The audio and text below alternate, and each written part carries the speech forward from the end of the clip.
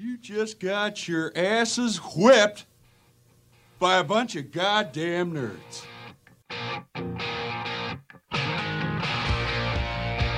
Hey, sports fans, welcome to Sports Nerds. Here are your hosts, Dr. Samuel J. and Dr. Brian Schrader.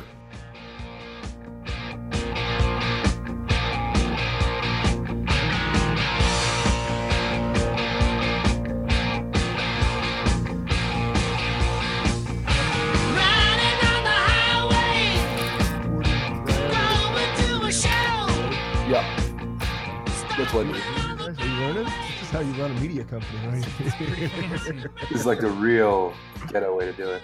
Oh, it is. Okay. You are paying me an appearance fee. Oh yeah, for sure. Okay. I mean, this will be trademarked material. Absolutely. Okay, today you are listening to Sports Nerds. As always, we have a very, very special day because Brian and I are going to be recording with two other nerds.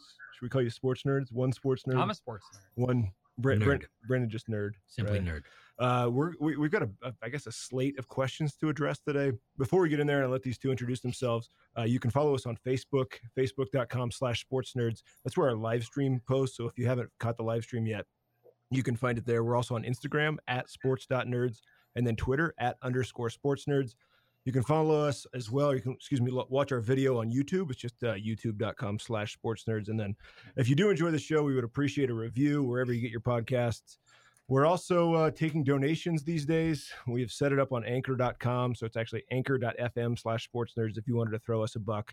I think Brian and I phrased it perfectly last week. Those koozies that you're using weren't free. So feel free to throw back to the ones who give you so much. I like that ad that Zach Johnson created for us. It was timely and perfect. All right. With that said, Brian, are you ready? Want to jump into this? Set, yeah. Okay. I can't see your face. Oh, I told you that phone was going to move. On the Instagram. Okay. So Brian and I are here today with two gentlemen who are in person with me in Denver, Dr. Dan Lair and Dr. Brendan Kendall. You want to introduce yourselves just a little bit and kind of talk about your area of expertise and why we would even ask you to be on this conversation? Sure. I can start. I'm Dan Lair. I am a professor of organizational communication primarily. I also study rhetoric as well. And my area of focus has been really around the ways that we talk around work. And Brendan and I have actually co-authored together a book on professional ethics, thinking about the ways that we talk about ethics in its relationship to work. So here, thinking about, for me, as someone who is also a sports nerd, and not just a nerd. Brendan's a big nerd.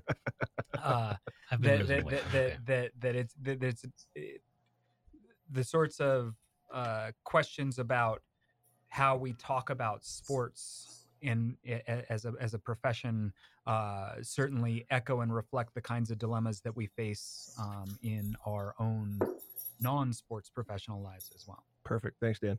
BK. And I'm Brendan Kendall, an associate professor of communication at MSU Denver.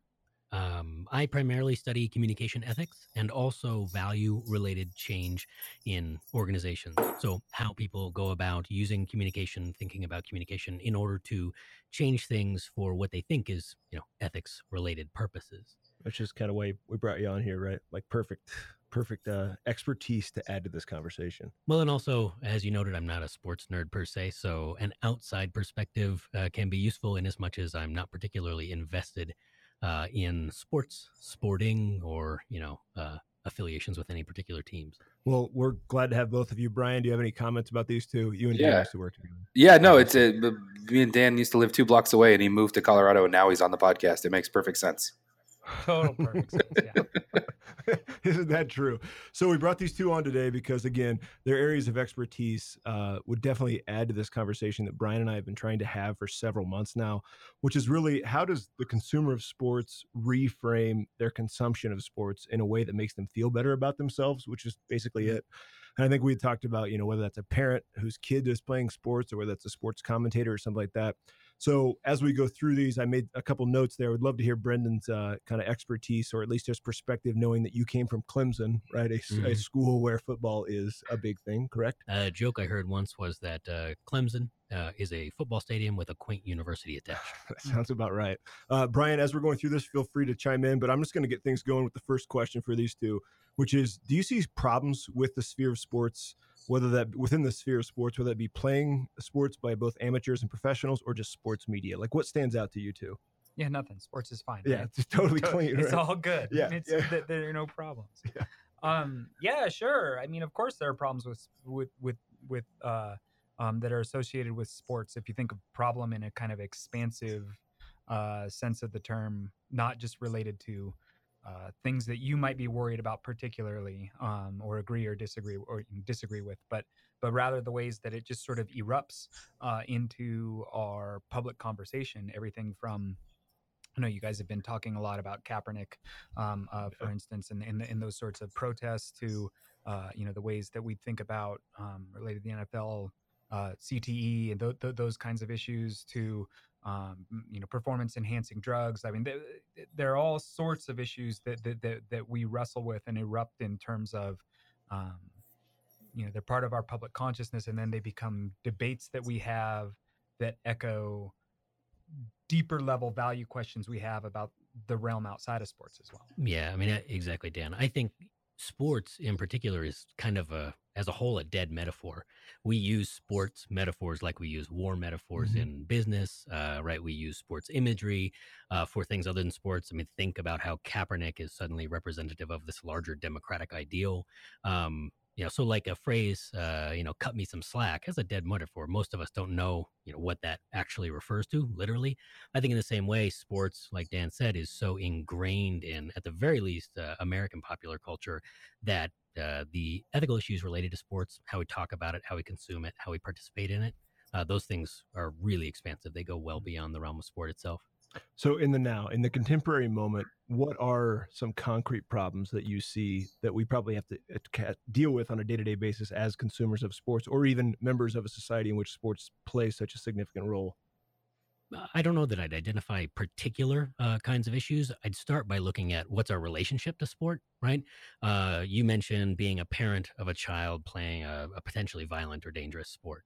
That's one particular relationship, right? Participation of our children, of ourselves. It might be consumption as a passive viewer or consumer, in the sense of we're buying something, and other kinds of relationships that we might have. I have heard plenty about households where, one person is a fan of a particular NFL team, the other partner is a fan of a different NFL team, and there's interpersonal kinds of issues there. So I think you start with what's the relationship rather than the set of problems, because we can focus on a couple of problems and take those apart, but I think the number of possible problems are pretty endless. You? I mean, I think there's some problems, right? Like that are pretty concrete. That sounds like the nerd answer, right? Because that I mean, certainly not everybody engages with sport on a day-to-day basis, right? But I mean, yesterday, I wasn't sitting around watching football. I was sort of doing things with the family, but I was sure checking my fantasy football scores right throughout, right? And it's hard to do that in a space where you're not thinking about these kinds of ethical questions about what is my relationship to this product I'm engaging with, even if I don't literally have it on my television screen at the moment, right? I mean, so that's, I think it's easy to it's pretty easy to be a sports fan and bracket all of that stuff out and not worry about it. But if you're the second you stop that bracketing, and then you want to think about those kinds of questions, well, now you're into a pretty complex set of questions about what is your relationship, what are you doing, how are you implicated in things that don't have any easy answers. Yeah. Okay. If you want to pin me down on something in particular we could talk about, I'd say money, violence and risk, Probably another issue would be freedom of speech, and what speech in sports and what that means more widely. Abuse, sexual abuse in particular, in some sports. Yeah, those are probably 4 pretty big ones right now that are worth consideration. Well, I think we have a pretty good foundation there then for problems that we can begin to unpack. Brian, do you have anything to throw in here before we move on? Yeah, I'm curious if we think of those problems as sports problems per se, or sort of broader societal problems that also manifest in sports, and if that distinction matters at all.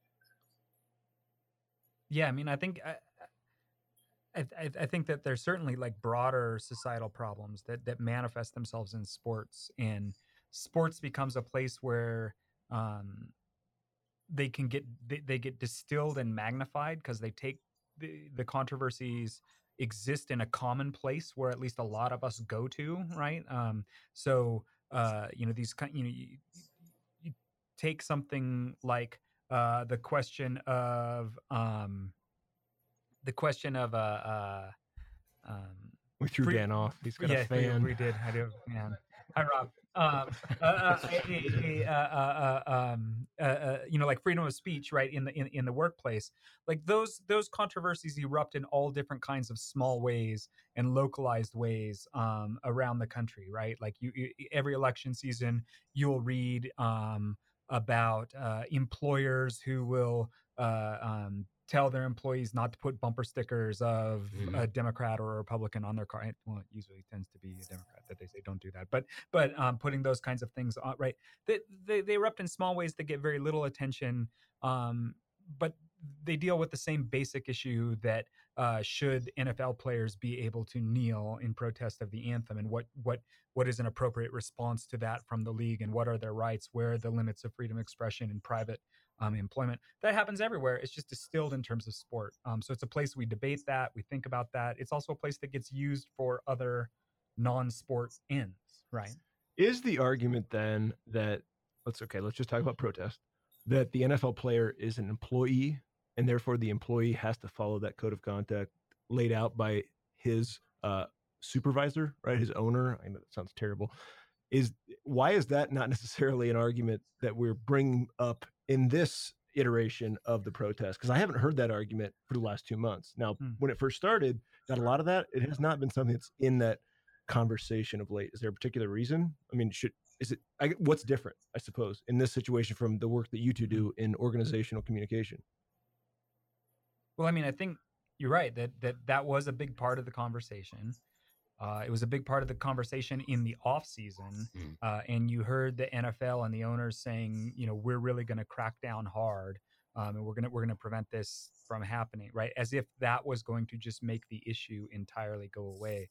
And certainly, like at least as I get it, I guess I haven't seen anything necessarily that's looking at the full scope of things, but it seems like that as a vehicle of protest has diminished somewhat, but it wasn't like the owners could just say, we're going to control the work of our employees or our employees' expression, and then that's just going to get rid of the issue. It didn't get rid of the issue, right? And part of the reason that it didn't get rid of the issue is because this is a case where the employers don't have as much power as they might otherwise, right? Yeah.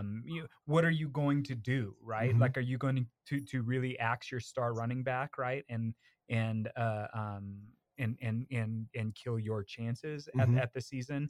That's a far cry from somebody who's making, $8 an hour, and you say, don't go put that Democrat's bumper sticker on, right? Like, because you can replace that $8 an hour worker easy. Right, you can't replace your star running back easy. So it's certainly a different issue, but that has to do with the economics of the employment relationship. Okay. And let me just challenge your question, Sam. In as much as you say, right, is this a situation where an employee is facing pressure from an employer? Is this a situation where a citizen is exercising his or her fundamental rights? Right? Is it this or that? I think the answer to that question is yes. It's both, right? Yeah. It's both of those things. And so what popular culture encourages us to do is to ask one question rather than another. So you said it sounds terrible to say owner, but day in and day out, fantasy leagues, the real big leagues, we talk about owners and ownership and owners of human capital, right, of runners. And that's not necessarily just a small matter, because that pattern of making sense of who are these people who are, engaging in speech, right, and protest. Well, those choices earlier on, that there's going to be an inflection there. There's going to be an influence. How much of I guess the issue? Well, now that you two explained it that way, I think about those who have an issue with the protests. And do you see some sort of projection from the stereotypical employee that most of us are towards these athletes who have more privilege to protest without getting in trouble? Like, is there disdain there? And is some of that criticism loaded with that disdain of, oh, we can't do that, but you can? Maybe. I'm less interested in what goes on inside of people's heads and instead of like what happens in their mouths, right? The point is that people respond, right? Protest is about generating response, generating discussion. Certainly, you want people on your side, whatever that might be, or to join your cause, but it's also disruptive. If Colin Kaepernick were to kneel during the national anthem where we couldn't see him, he wouldn't be the quote unquote Colin Kaepernick, that we know today, and who would have been chosen as the face of the most recent Nike ad campaign.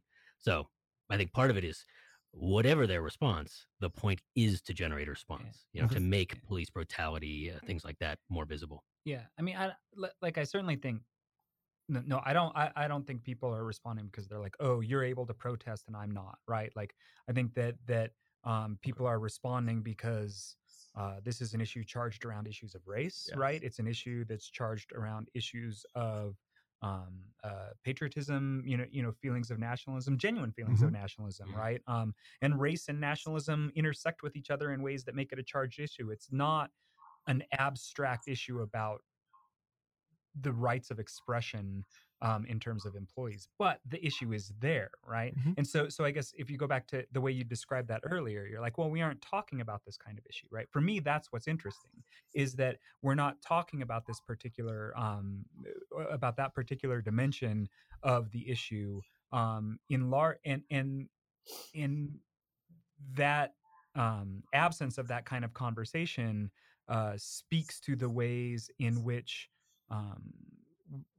we don't get into deeper questions about things like the right of the individual for expression in the employment relation, right? Because the fact of the matter is, at the end of the day, an NFL employer is fully within their rights to fire their star running back for protesting this. That is not a freedom of speech issue, right? Like, that they are an employee, and I mean, there may be wrinkles around the particular state that they're in, I suppose, right? But most states are at will. You can be fired for any reason. You don't need cause, and that includes you speaking, right? When you're on the company dime, or in fact, even when you're not on the company dime, right? You can be fired for that, but we're not, right? Like, I think that we talk here about these other kinds of issues and not about that issue. And I think that there's something interesting about the fact that we don't want to engage that particular issue, because it is a central component of the case. You can be fired. That's a legal question. What Dan and I work on is ethical questions, and legal questions are important to ethical considerations, but to say something's legal or illegal doesn't settle the matter when it comes to ethics. It's also, as Dan said, interesting because I think really interesting ethical problems are about competing goods. It's not about doing the right thing or wrong thing. We often will argue, right? Did Colin Kaepernick do the right thing or the wrong thing? Do the NFL owners or Donald Trump, in speaking up about this matter, do the right thing or wrong thing? What's more interesting is that the ethical debate, at least one part of it, is all about figuring out right, what our goods are that we want to defend, right? The right to speak, right? And our responsibilities as public figures. Brian, do you want to chime in here? Yeah, no, I mean, that makes a lot of sense to me. But I think for me, it kind of circles back to that first point about whether or not these are sports issues, right? The stuff that Dan was just talking about in terms of whether or not an NFL owner can fire a player, fire the star running back for speaking out on a political issue. But obviously the reason they wouldn't make that decision and don't want to make that decision, haven't made that choice, is because that would not be in their business interest, right? Instead, like, I think the NFL owners largely feel like this political issue is being foisted on them from the outside.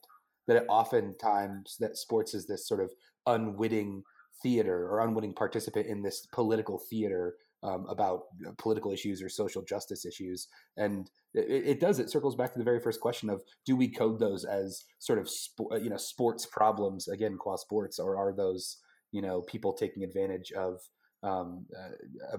a really popular product with players that have a really high visibility, right? It's funny to kind of draw distinctions between the minimum wage worker with a I support or I'm with her sticker on the back of their car versus the NFL player who is thousands and thousands, millions of followers on their Twitter account, or is seen thousands of people watch them in post game interviews, etc.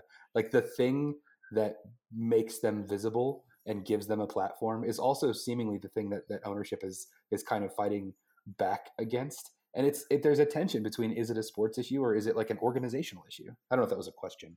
But again, right, you phrased it as is it a this or a that? So same answer. Yeah, both, right? It's always both and, I think.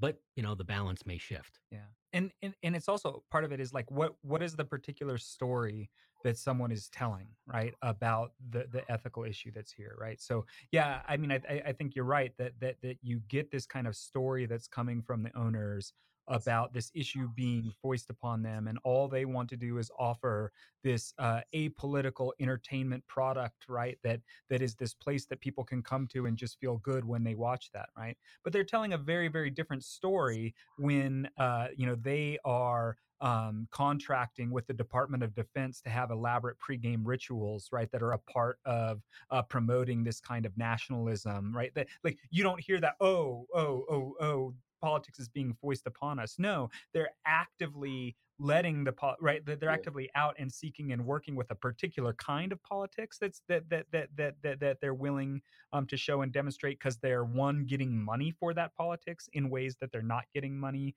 for the protests, and two, because they feel like that particular narrative about politics works for them in terms of reaching this sort of broader market, right? So, but it's what is the story that you tell? Oh, poor me, these politics are here, but these politics are just fine, right? Okay. And they're apolitical. Such as what? Like, could you give? So I mean, we know that in the years since September 11th, right, since we're on that now, 17-ish year anniversary, that the NFL in particular, right, but other leagues too, have been in really close contractual arrangements with the Department of Defense to ramp up the sorts of pregame kinds of celebrations, the flyovers, right, the sort of like pageantry of nationalism, right? That doesn't just organically happen, right? I mean, it's always been present at sports, no doubt. It's not just a post September 11th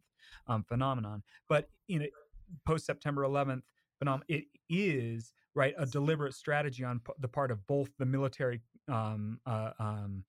complex, right, and sports leagues to be engaged in interjecting that kind of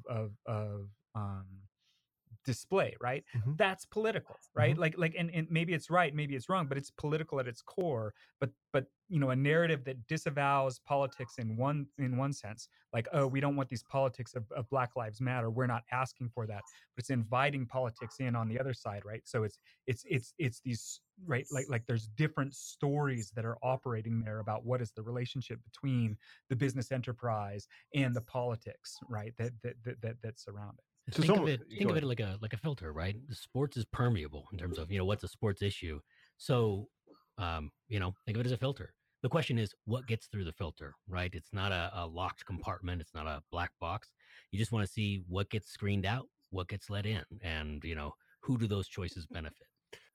It seems like the rationale, though, for both of those moves, for cooperating with the Department of Defense for national anthem pageantry, even if they weren't, right, that maybe makes good business sense to sort of link your product with patriotism and jingoism and national pride, etc. That sort of stuff seems like a good business model. I think an owner could both say, I'm okay with those things, but also don't want fan, whether or not someone decides to be an NFL fan or gives up being an NFL fan to be a referendum on whether or not people should kneel. That's simultaneously bad for business. So I see your point that like it is them saying yes to politics in some situations and no to politics in others. But the explanation for me is, well, it's how much money I'm going to make. Sure. Yeah. At the end of the day, I'm not trying to defend the owners either by saying like that they're trying to be social justice warriors by refusing to have, a policy that has teeth to protect players when they want to kneel. But I do think, I think their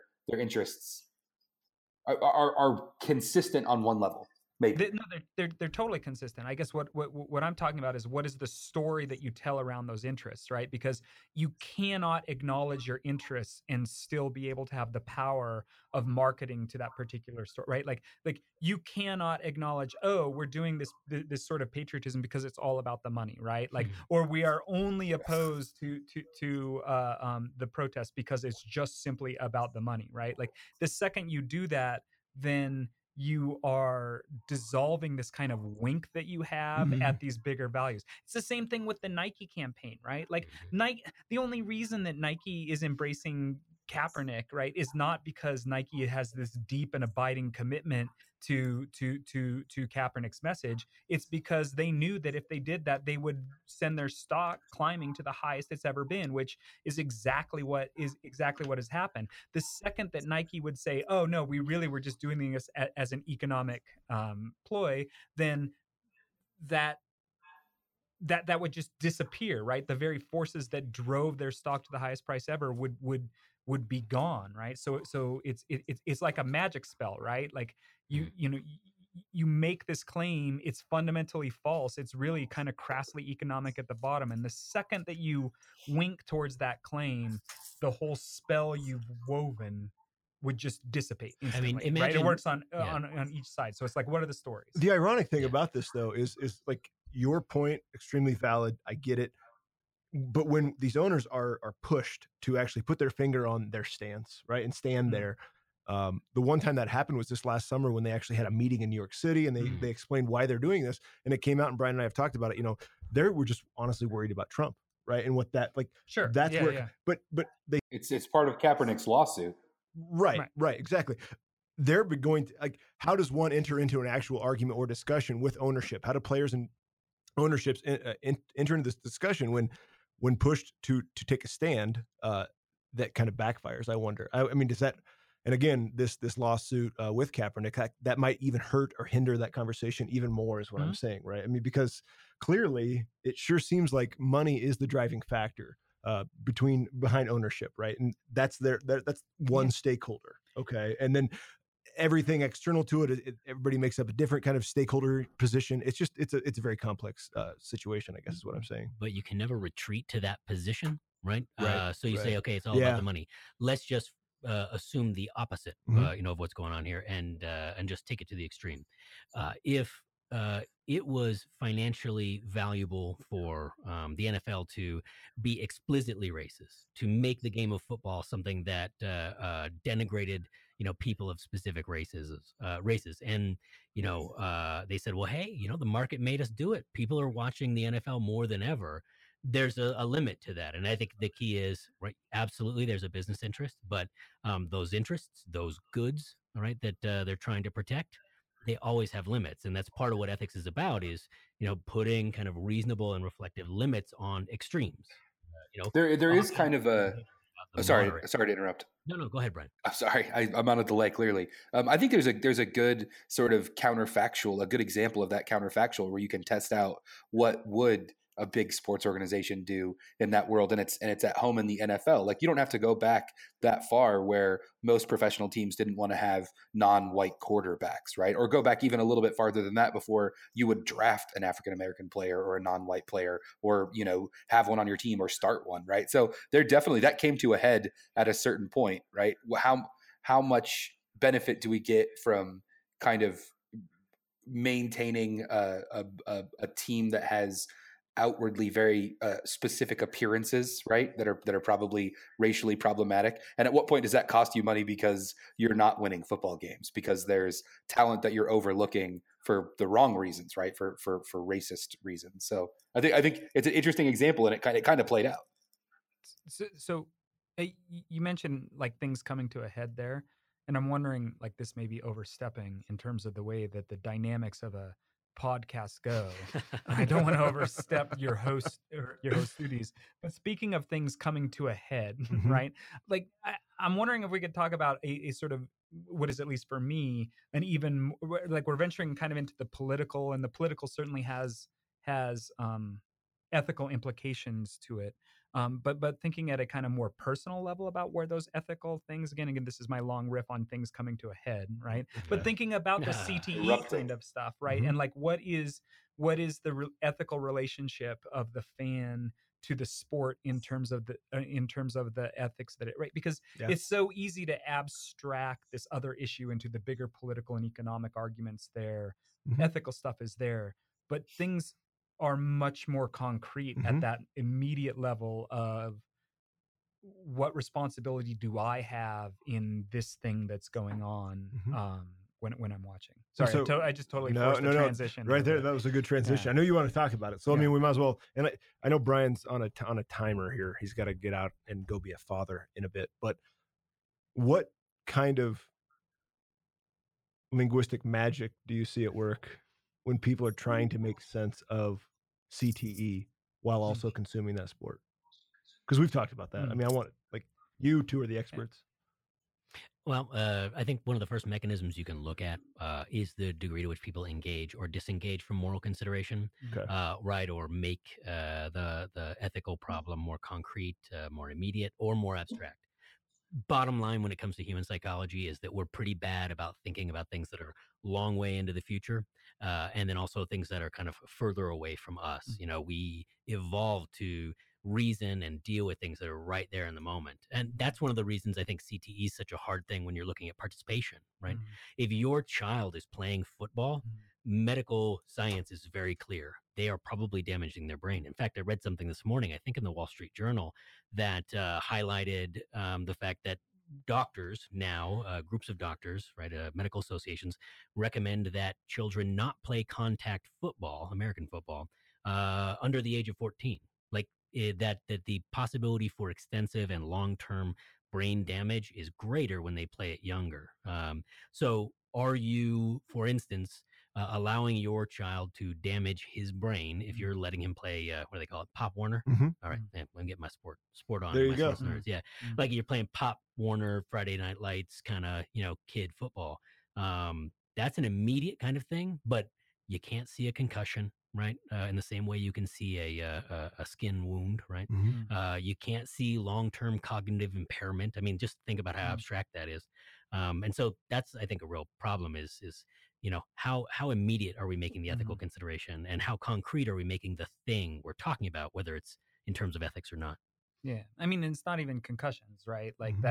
that's not even the real problem with CTE, right? Like it's not even you see the player staggering for a moment, right? It's players who've never had concussions Mhm. come down with CTE because of those repeated sort of micro traumas that occur too, which makes it even more abstract, right? Like just in the duration of playing football, you engage, this kind of damage is happening, and so like one of the ways I think though that we talk about it, we think about it in terms of our relationship. We certainly have like language which allows us to sort of compartmentalize, right? That allows us to bracket out particular spheres as a place where different kinds of ethics operate, right? Mhm. And so that's certainly one of the things that we do when we're engaging, right, in watching the sport, knowing the kinds of things that are happening, Mhm. right? And I find myself doing this too. I think of in studies of ideology and how ideology function, right? The classic Marxist definition of ideology is they they're doing it, but they don't know that they're doing Right. it, right? And the sort of contemporary Slovenian Marxist philosopher Slavoj Žižek, I there's a lot I don't like about him, though he's fun to read. But the one thing that I really do like about him is his definition of ideology, which is a sort of inversion on the oldest Marxist version of ideology. He says they know what they are doing and they do it anyway, right? And that certainly describes my relationship, right? In terms of football, in particular, and so it's I can recognize ways in which I compartmentalize. But on the other hand, right, like I'm always thinking about the particular stories that we tell about our ethics as well. And when I see I see people moralizing about this too, as if like any contact with football is inherently entirely unethical.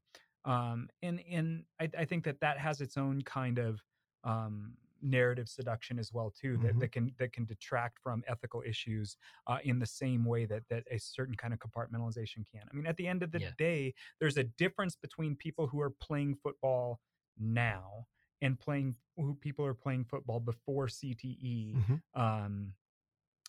Before we really know about it, right? Like there is a choice. Look no further than the 49ers linebacker a couple years ago, Chris Borland, who had a fantastic rookie campaign. Like he looked like he was going to be the next Patrick Willis, right? And walked away from the game, right? Like there is choice involved. And I get worried when we talk about this kind of issue and sort of just bracket away, right, that kind of individual responsibility, which exists at all levels. It exists from the levels of the NFL players who are playing the game, all the way down to the parents of the pop, right? Like I'm not going to let my kid play football, right? And I recognize football is probably going to die on the vine at some point because of parents making those kinds of choices.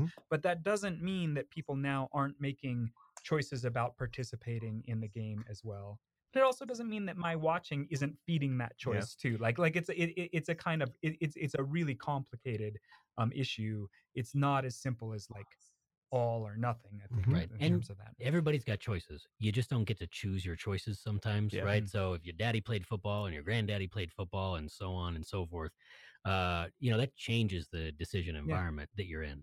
I think in particular, you meant, I have no idea who the hell Paul Willis is, but is he the one who made the decision to walk away? Somebody Patrick Willis and Patrick Willis. Chris Borland was the rookie who walked away. Okay, yeah, you're fine. Tom Brady. That's all I got. But I mean, so he. Oh, you watch golf? No, but he walked away, right? But he got to that point as an amateur player in college, right? And everybody who made it to the NFL and gets that choice to walk away, having benefited pretty significantly as a professional player, they got to go through that long period of not getting paid, of battering their body, of working a crazy schedule. I mean, just the work ethic it takes is remarkable, and the sacrifices in terms of being an independent young person. All of those things, right, are decisions they made, sure, but you don't necessarily get to choose the decisions in order to get to the place where you have that, decision. I'm done. You have the decision at every point along the way in that path too, though, right? Like, I mean, right. that you can choose not to do that, and I get, right, there are complicating factors involved, right? Like there's no doubt about that, and it's not just like I get worried when I hear the story that says, oh, it's just an individual decision, so therefore it's entirely ethical. That's not the case either, right? But there's a tension, I think, between around that question of individual agency, both the agency of the fan and the agency of the player to make those kinds of choices. And it's really easy to tell totalizing stories, which freeze out the agency that either side has. And if you freeze out that agency, right, now where's the space for ethics, right? Like, right. That's absolutely. Okay, I gotta pin. I want to pin Brendan down here and get a good answer. Okay. Is a sports thing. Is that a sports Yeah. metaphor? Wrestling. Wrestling? Of the four of us, you're the one Four? who's spent significant time as a power broker of sorts at a major football institution at Clemson. I might have right? brokered power. way Having much. worked with administrators and leaders of that institution, how do Students. they frame the inequalities of the college sports system in a way that makes them go to work every day, allows them to go to work every day? It's usually telling, what did Emily Dickinson say? I'm referencing Emily Dickinson on a sports Nice. show. Tell the truth, but tell it slant, right? Okay. You cannot tell the whole story all the time. And these are people who, like Dan said, have some power, have agency, and they, many of the people I encountered are doing all they can to make this situation facing the student athletes and everyone else involved as good as possible, right? To take care of their physical bodies, to take care of their intellectual life. At Clemson, I was quite impressed with the individuals who worked in the academic tutoring center. They offer extraordinary resources to their student athletes at Clemson University. And many of the people working with, football players are former football players. The tennis students, they're former, athletes in tennis. And they're deeply committed to making this experience as meaningful and as rich and as ethical as they can make it. The key becomes, at where do you want to draw the line in terms of exploitation, right? Mm-hmm. When you exploit something, you use it for the resources. If we're talking in human terms about the negative sense of exploitation, it's utilizing someone else, their bodies or their labor or anything in order to take advantage, yourself in some unfair way. And when you get right down to it, they're offering, student athletes quite a lot at some institutions, not very much at Mhm. other institutions. So you can't, again, like Dan said, tell that whole story. And even at a place like at Clemson, there's a real problem when you look at just, let's get back to the business factor, right? The fact that I think they were making tens of millions of dollars. I think I could totally be wrong about this, but I remember someone telling me that Clemson spent something like $13 million on football, right? And they made something like $30 million in terms of profit. And, millions upon millions upon millions went to one person, Coach Dabo Swinney, who is probably integral to the success of the Clemson football team. But boy, that's an inequitable distribution of money. Even when you monetize free tuition, even when you monetize free meals and free tutoring, that just pales in comparison there. So I think you see people doing, I think, extraordinary work to make the situation one that is responsible and fair. The question is, where do we, in that kind of storytelling, tell ourselves the line is for exploitation? But you'd never hear me kind of moralize with, say, an individual and say, you're just part of the machine, man. You're out there, you're killing Sammy Watkins. You're not helping him, that kind of thing. That's important. And even worse, sometimes, you'll hear people say, oh, well, why are you worried about them getting paid? That kind of thing, right?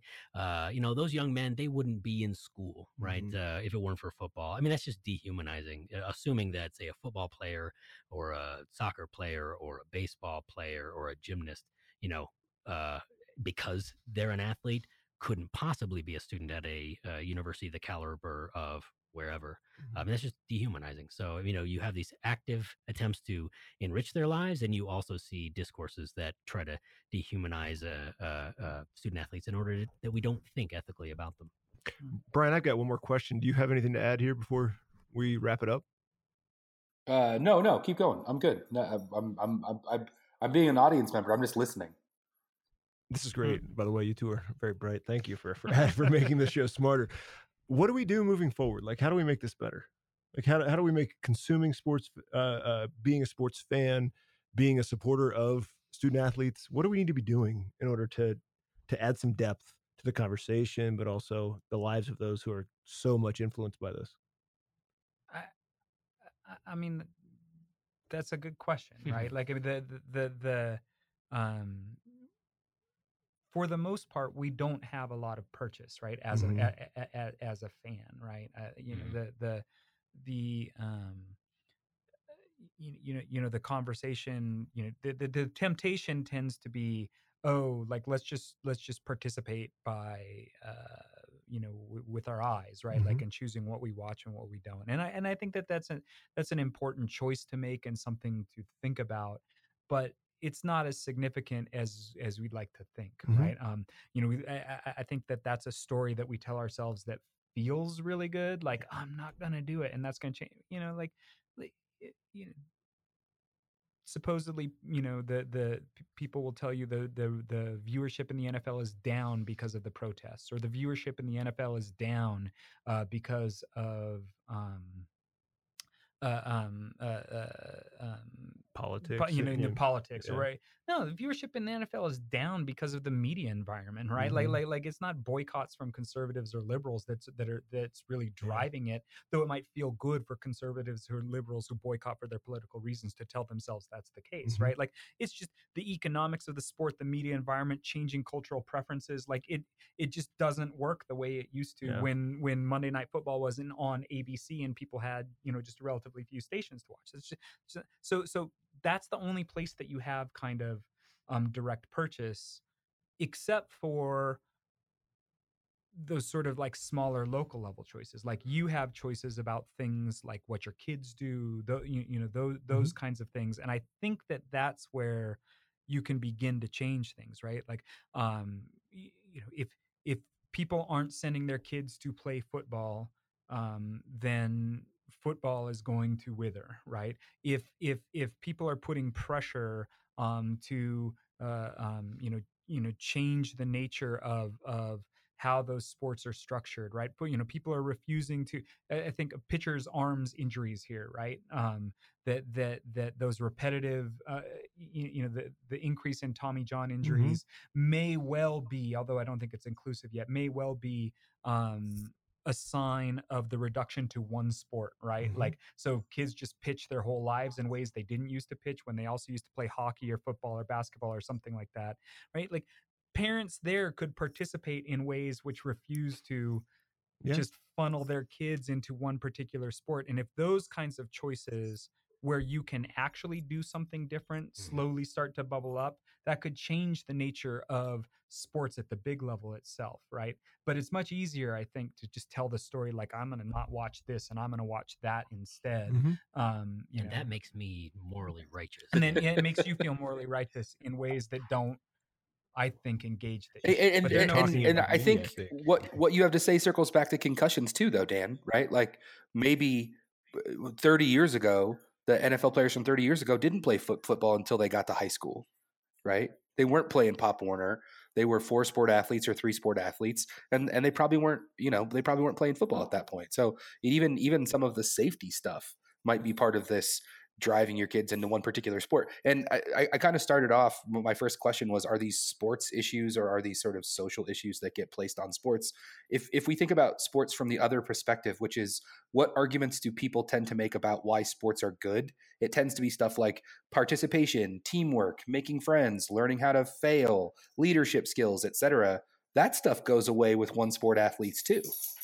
Right? If you're just like, my kid's going to be on a travel baseball team at age 6 and they're never going to play any other sports, all you're teaching them is the competitive stuff. All you're teaching them is, for you to win, everybody else has to lose. You're missing all the other sort of, happy-go-lucky stuff that we tend to associate with sports that maybe is being left at the wayside. And again, it's like sports is a place where we really see that happening. It's really, but it's happening everywhere else too, right? I mean, I just, if you just think, if you're going to get about like the kinds of choices that parents might be making for their kids, right? Even if they're not in sports, right? How many parents are sort of, making choices that really narrow their kids' experiences and education around getting into an Ivy League school, and that's starting earlier and earlier and earlier, right? Like, like that. Those kinds of issues might be harder to see because they're more diffuse and they don't necessarily show up in this space that kind of we all share. But that's a, I mean, I think that's a social pressure that is not unique to sport, but one that becomes really easy to see when it shows up in sports. It's an excellent point. Yeah. Brendan, any closing comments? Yeah. 3 small things. One, I think you got to balance humility with responsibility, right? Being humble means recognizing the limits of what you can do, in order to shape things for the better, and also, the way in which your actions might represent or create bad, right? Be unethical.